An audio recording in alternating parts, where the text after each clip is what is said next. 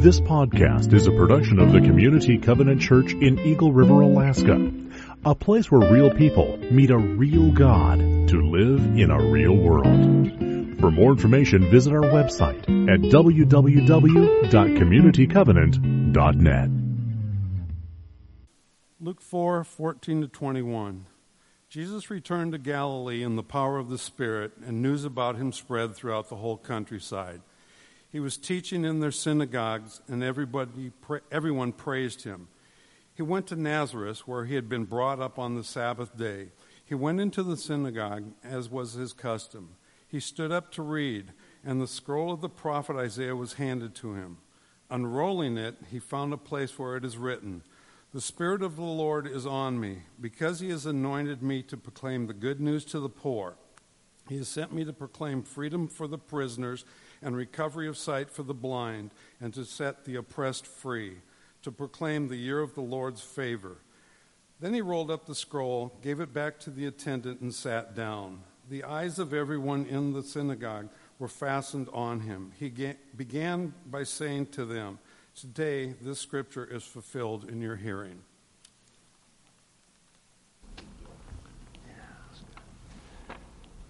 Thank you, Kurt. Appreciate that. Hey, the last several weeks we have been talking about the mission focus of our church, and that is bringing Christ's hope, healing, and wholeness to our community, into our world. And as Jesus in Luke chapter 4 goes to the synagogue in his hometown, he unrolls the scroll. He reads this passage which comes from Isaiah chapter 61. Now, this is a messianic passage through the prophet Isaiah. That passage speaks of the work of the Messiah, the one who will come and establish a kingdom, that he will rule and reign forever. And it will be a kingdom where the hopes of the people are realized, where there is healing, where there is wholeness. And of course, as Jesus rolled up the scroll and he announced to everyone, "Today, this has been fulfilled in your hearing." And make no mistake about it, Jesus is saying very clearly, "I am the one that this passage predicted so long ago. I am here." And as Jesus went out into the countryside, we hear about the works of healing and bringing wholeness into people's lives. And all those things were to be evidences, because that was what was expected. That's what was anticipated. When the Messiah comes and the kingdom is established, there will be healing. There will be wholeness.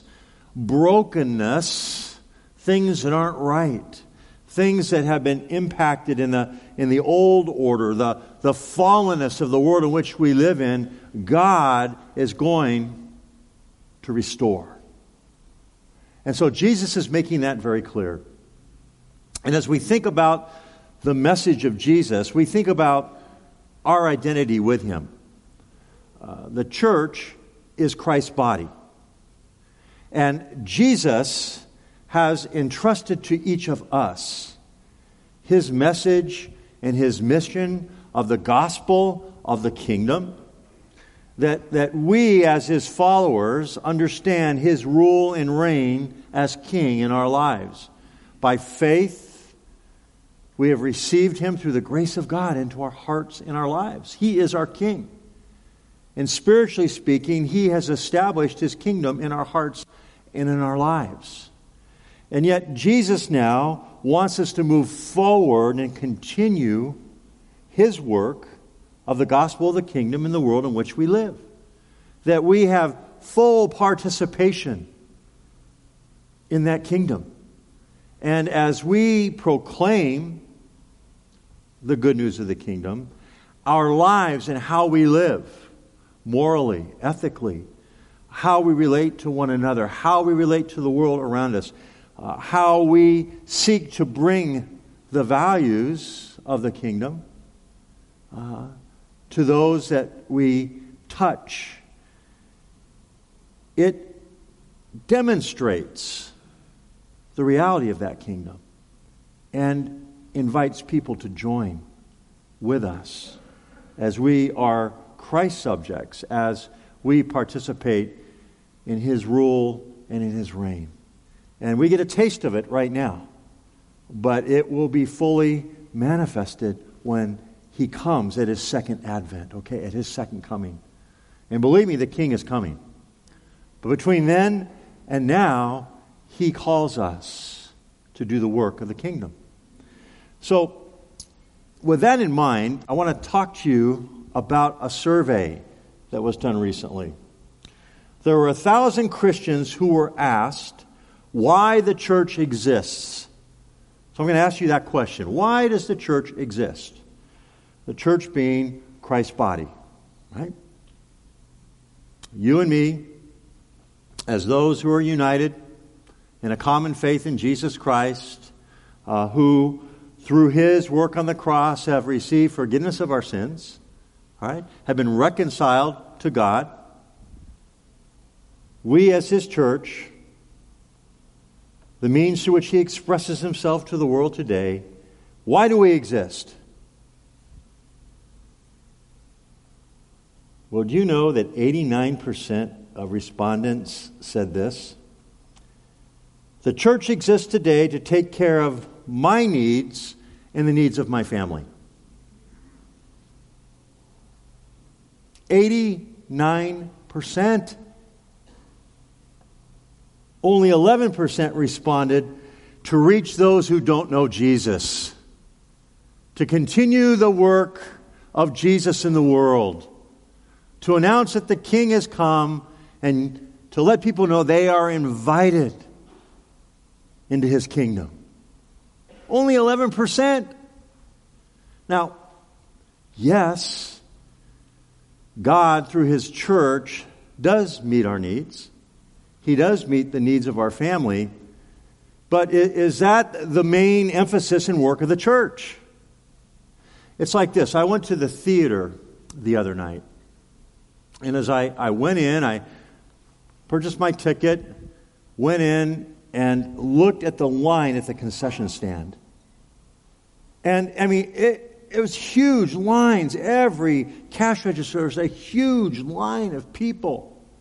And I looked at my watch, and the movies were starting soon.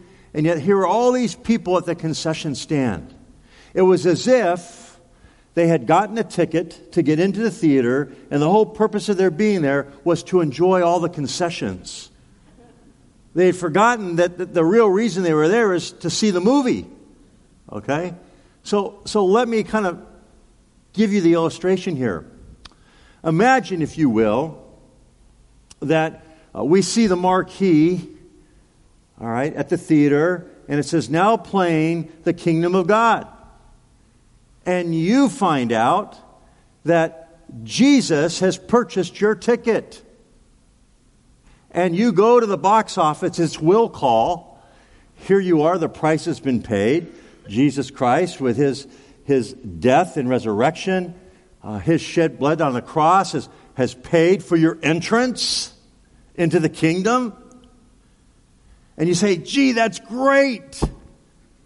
You put your wallet away, you go into the theater, and there's the concessions. And you look around you, and the lobby of the theater is filled with people.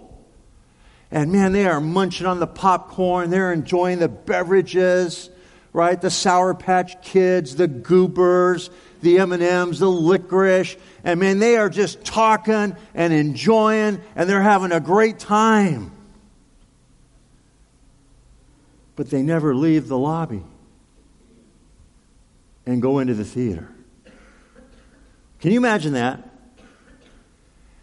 And yet for many of us as followers of Jesus, that really illustrates how we live. We've come to faith in Jesus Christ. We've been saved by grace through faith. We have responded to the gospel of the kingdom. We acknowledge that Jesus Christ is our King and that He rules and reigns in our life. And we have entrance in, if you will, to the theater. But then we stop at the concession stand. And that's all the goodies for me and my family. It's all the good stuff that I enjoy. But we never walk through the doors into the theater. And when we do, much to our surprise, we find out that our invitation to the theater isn't just to sit and watch. It's we have a role. We're a part of what's playing there. We are a part of the work of the kingdom. Missiologist and pastor David Platt says it this way: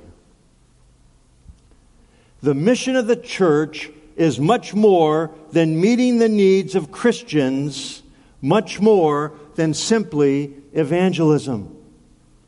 The mission of the church is to be Jesus, to represent Christ, to image Him to a world looking for saviors, to show Him in all we do, in all we are, to show them the King and point them towards the kingdom. That's the mission of the church. Our mission isn't one of consumption. Our mission isn't one of solely having Christ meet all our needs and the needs of our family, although that's a part of it. But we don't stop there. Because as we experience the work of Christ in our life, His sovereign rule and reign, as we know what it is to live in the hope that He offers, to come as broken people and begin to experience His healing in our lives.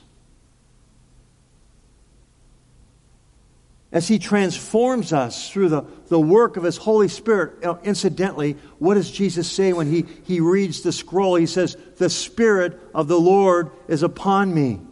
Do you know that the Spirit of the Lord is upon you and me too?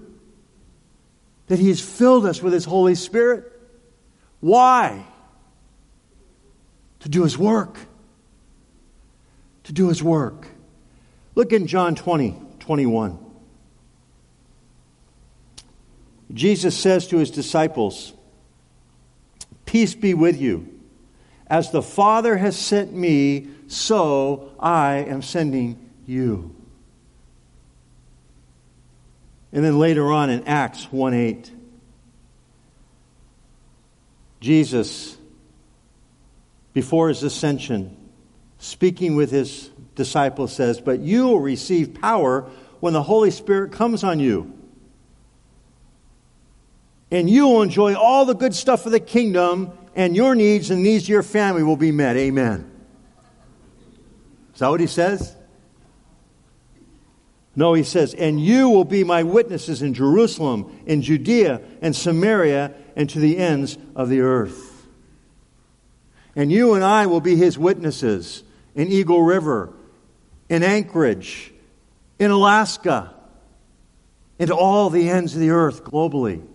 We will be His witnesses in our neighborhoods, in our schools, in our workplaces, in the hockey arena, on the soccer field. Wherever we go, filled with His Spirit, the Spirit of the Lord is upon us. And He is sending us to share with others the hope and the healing and His work of wholeness in your life, in my life. And as we move out from this place, having enjoyed the goodies together, we enter in to the arena, if you will, to fully participate. And you know, that is what it means to experience wholeness. I don't believe we're truly whole as followers of Jesus and until we, you and me, are wholly engaged in that which He has saved us to do, to be a part of His work. Sam, can you pull up that quote? I had it earlier, but I went over it. Here it is. As I was thinking about this is the thought that came to my mind, that we are called as a whole people. Whole not only in terms of our unity, as those who acknowledge the sovereign reign and rule of God through Jesus Christ in our life. Right? Subjects of His kingdom, but also whole people as those whom are being transformed. That we know that we are being made into what? A new creation. That the old is passing away, all things are becoming new. That's true in our lives. Through the sanctifying work of the Holy Spirit, in which God in His Holy Spirit is conforming us more and more and more, so that we reflect the very image of our King. Okay? And that we are called to be whole people who are wholeheartedly engaged in the whole mission of Jesus. Not just the gospel of personal salvation. Not just what's in it for me. Thank you, Jesus. Man, the world's going to hell, isn't it? That's not to be our attitude. Okay? That we as a whole people are wholeheartedly engaged in the whole mission of Jesus. Jesus came to advance God's kingdom. And God has called us to be a part of His kingdom work. Just as God sent Jesus, Jesus sends us. Jesus came to preach the gospel of the kingdom. He came to invite people into His kingdom. He came to lay out what life looks like in God's kingdom, and we are called to do the same thing. Okay? Our mission in ministry is all about that. We're to preach the gospel of the kingdom, be the presence of the kingdom, and be a foretaste of what is to come.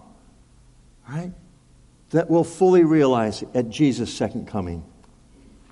That's what we're to be about.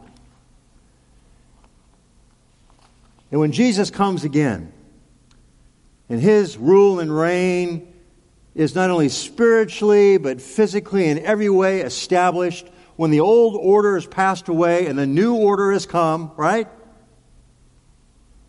What will it look like? Well, there are a lot of ways to describe it, but there are four that I thought of that are primary expressions of the kingdom. They give us a glimpse of what it will look like. One is justice. Justice.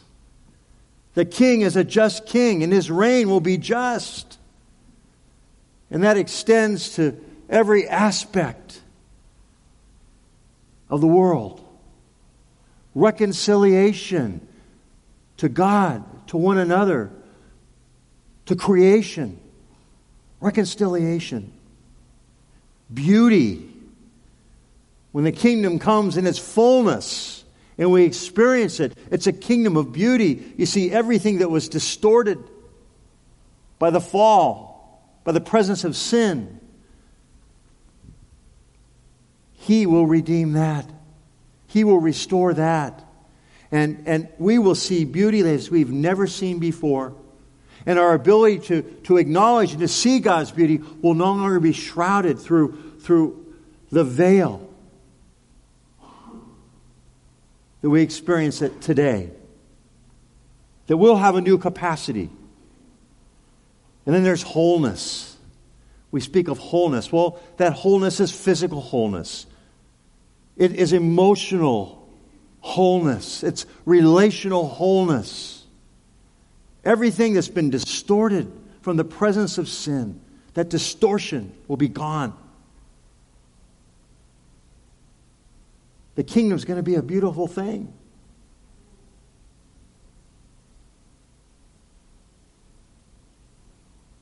Let's see, what does the kingdom look like in your neighborhood?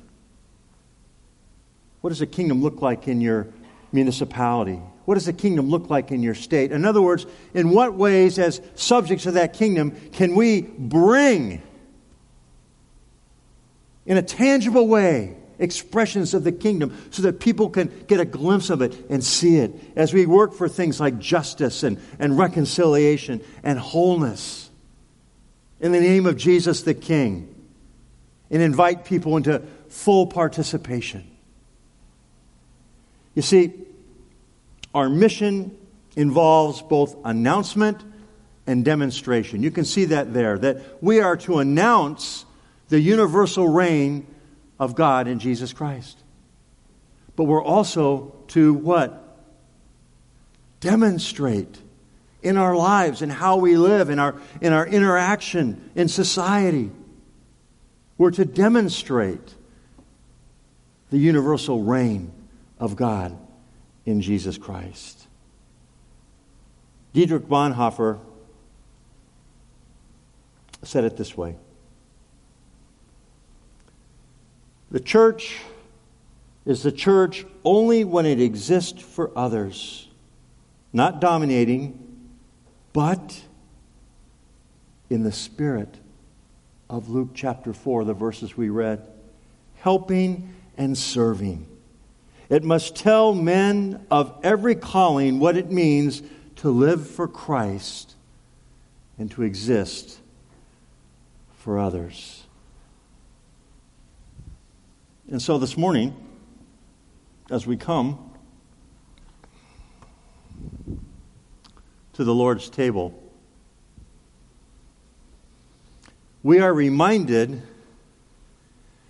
that our King is not a self-serving king. Our King was sent from God to you and to me, that we might have hope, that we might experience healing, that we might be a whole people. And we see a beautiful picture in the life, in the mission, in the message of Jesus, of what it is He's calling us to fully participate in. He's not calling us to stop at the concession stand. He's calling us to enter in. Not to be spectators, but to be full participants of the work of His kingdom.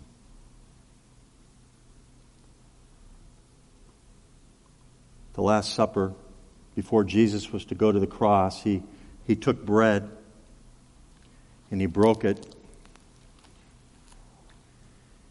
And He said, "This is my body which is broken for you."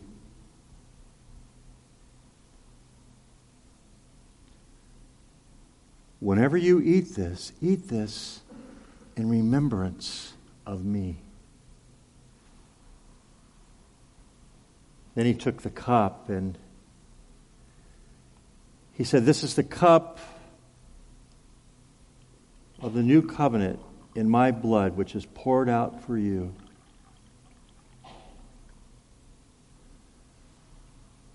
As often as you drink this cup in remembrance of me." So that whenever we take the cup and we eat the bread, we proclaim that our King has come.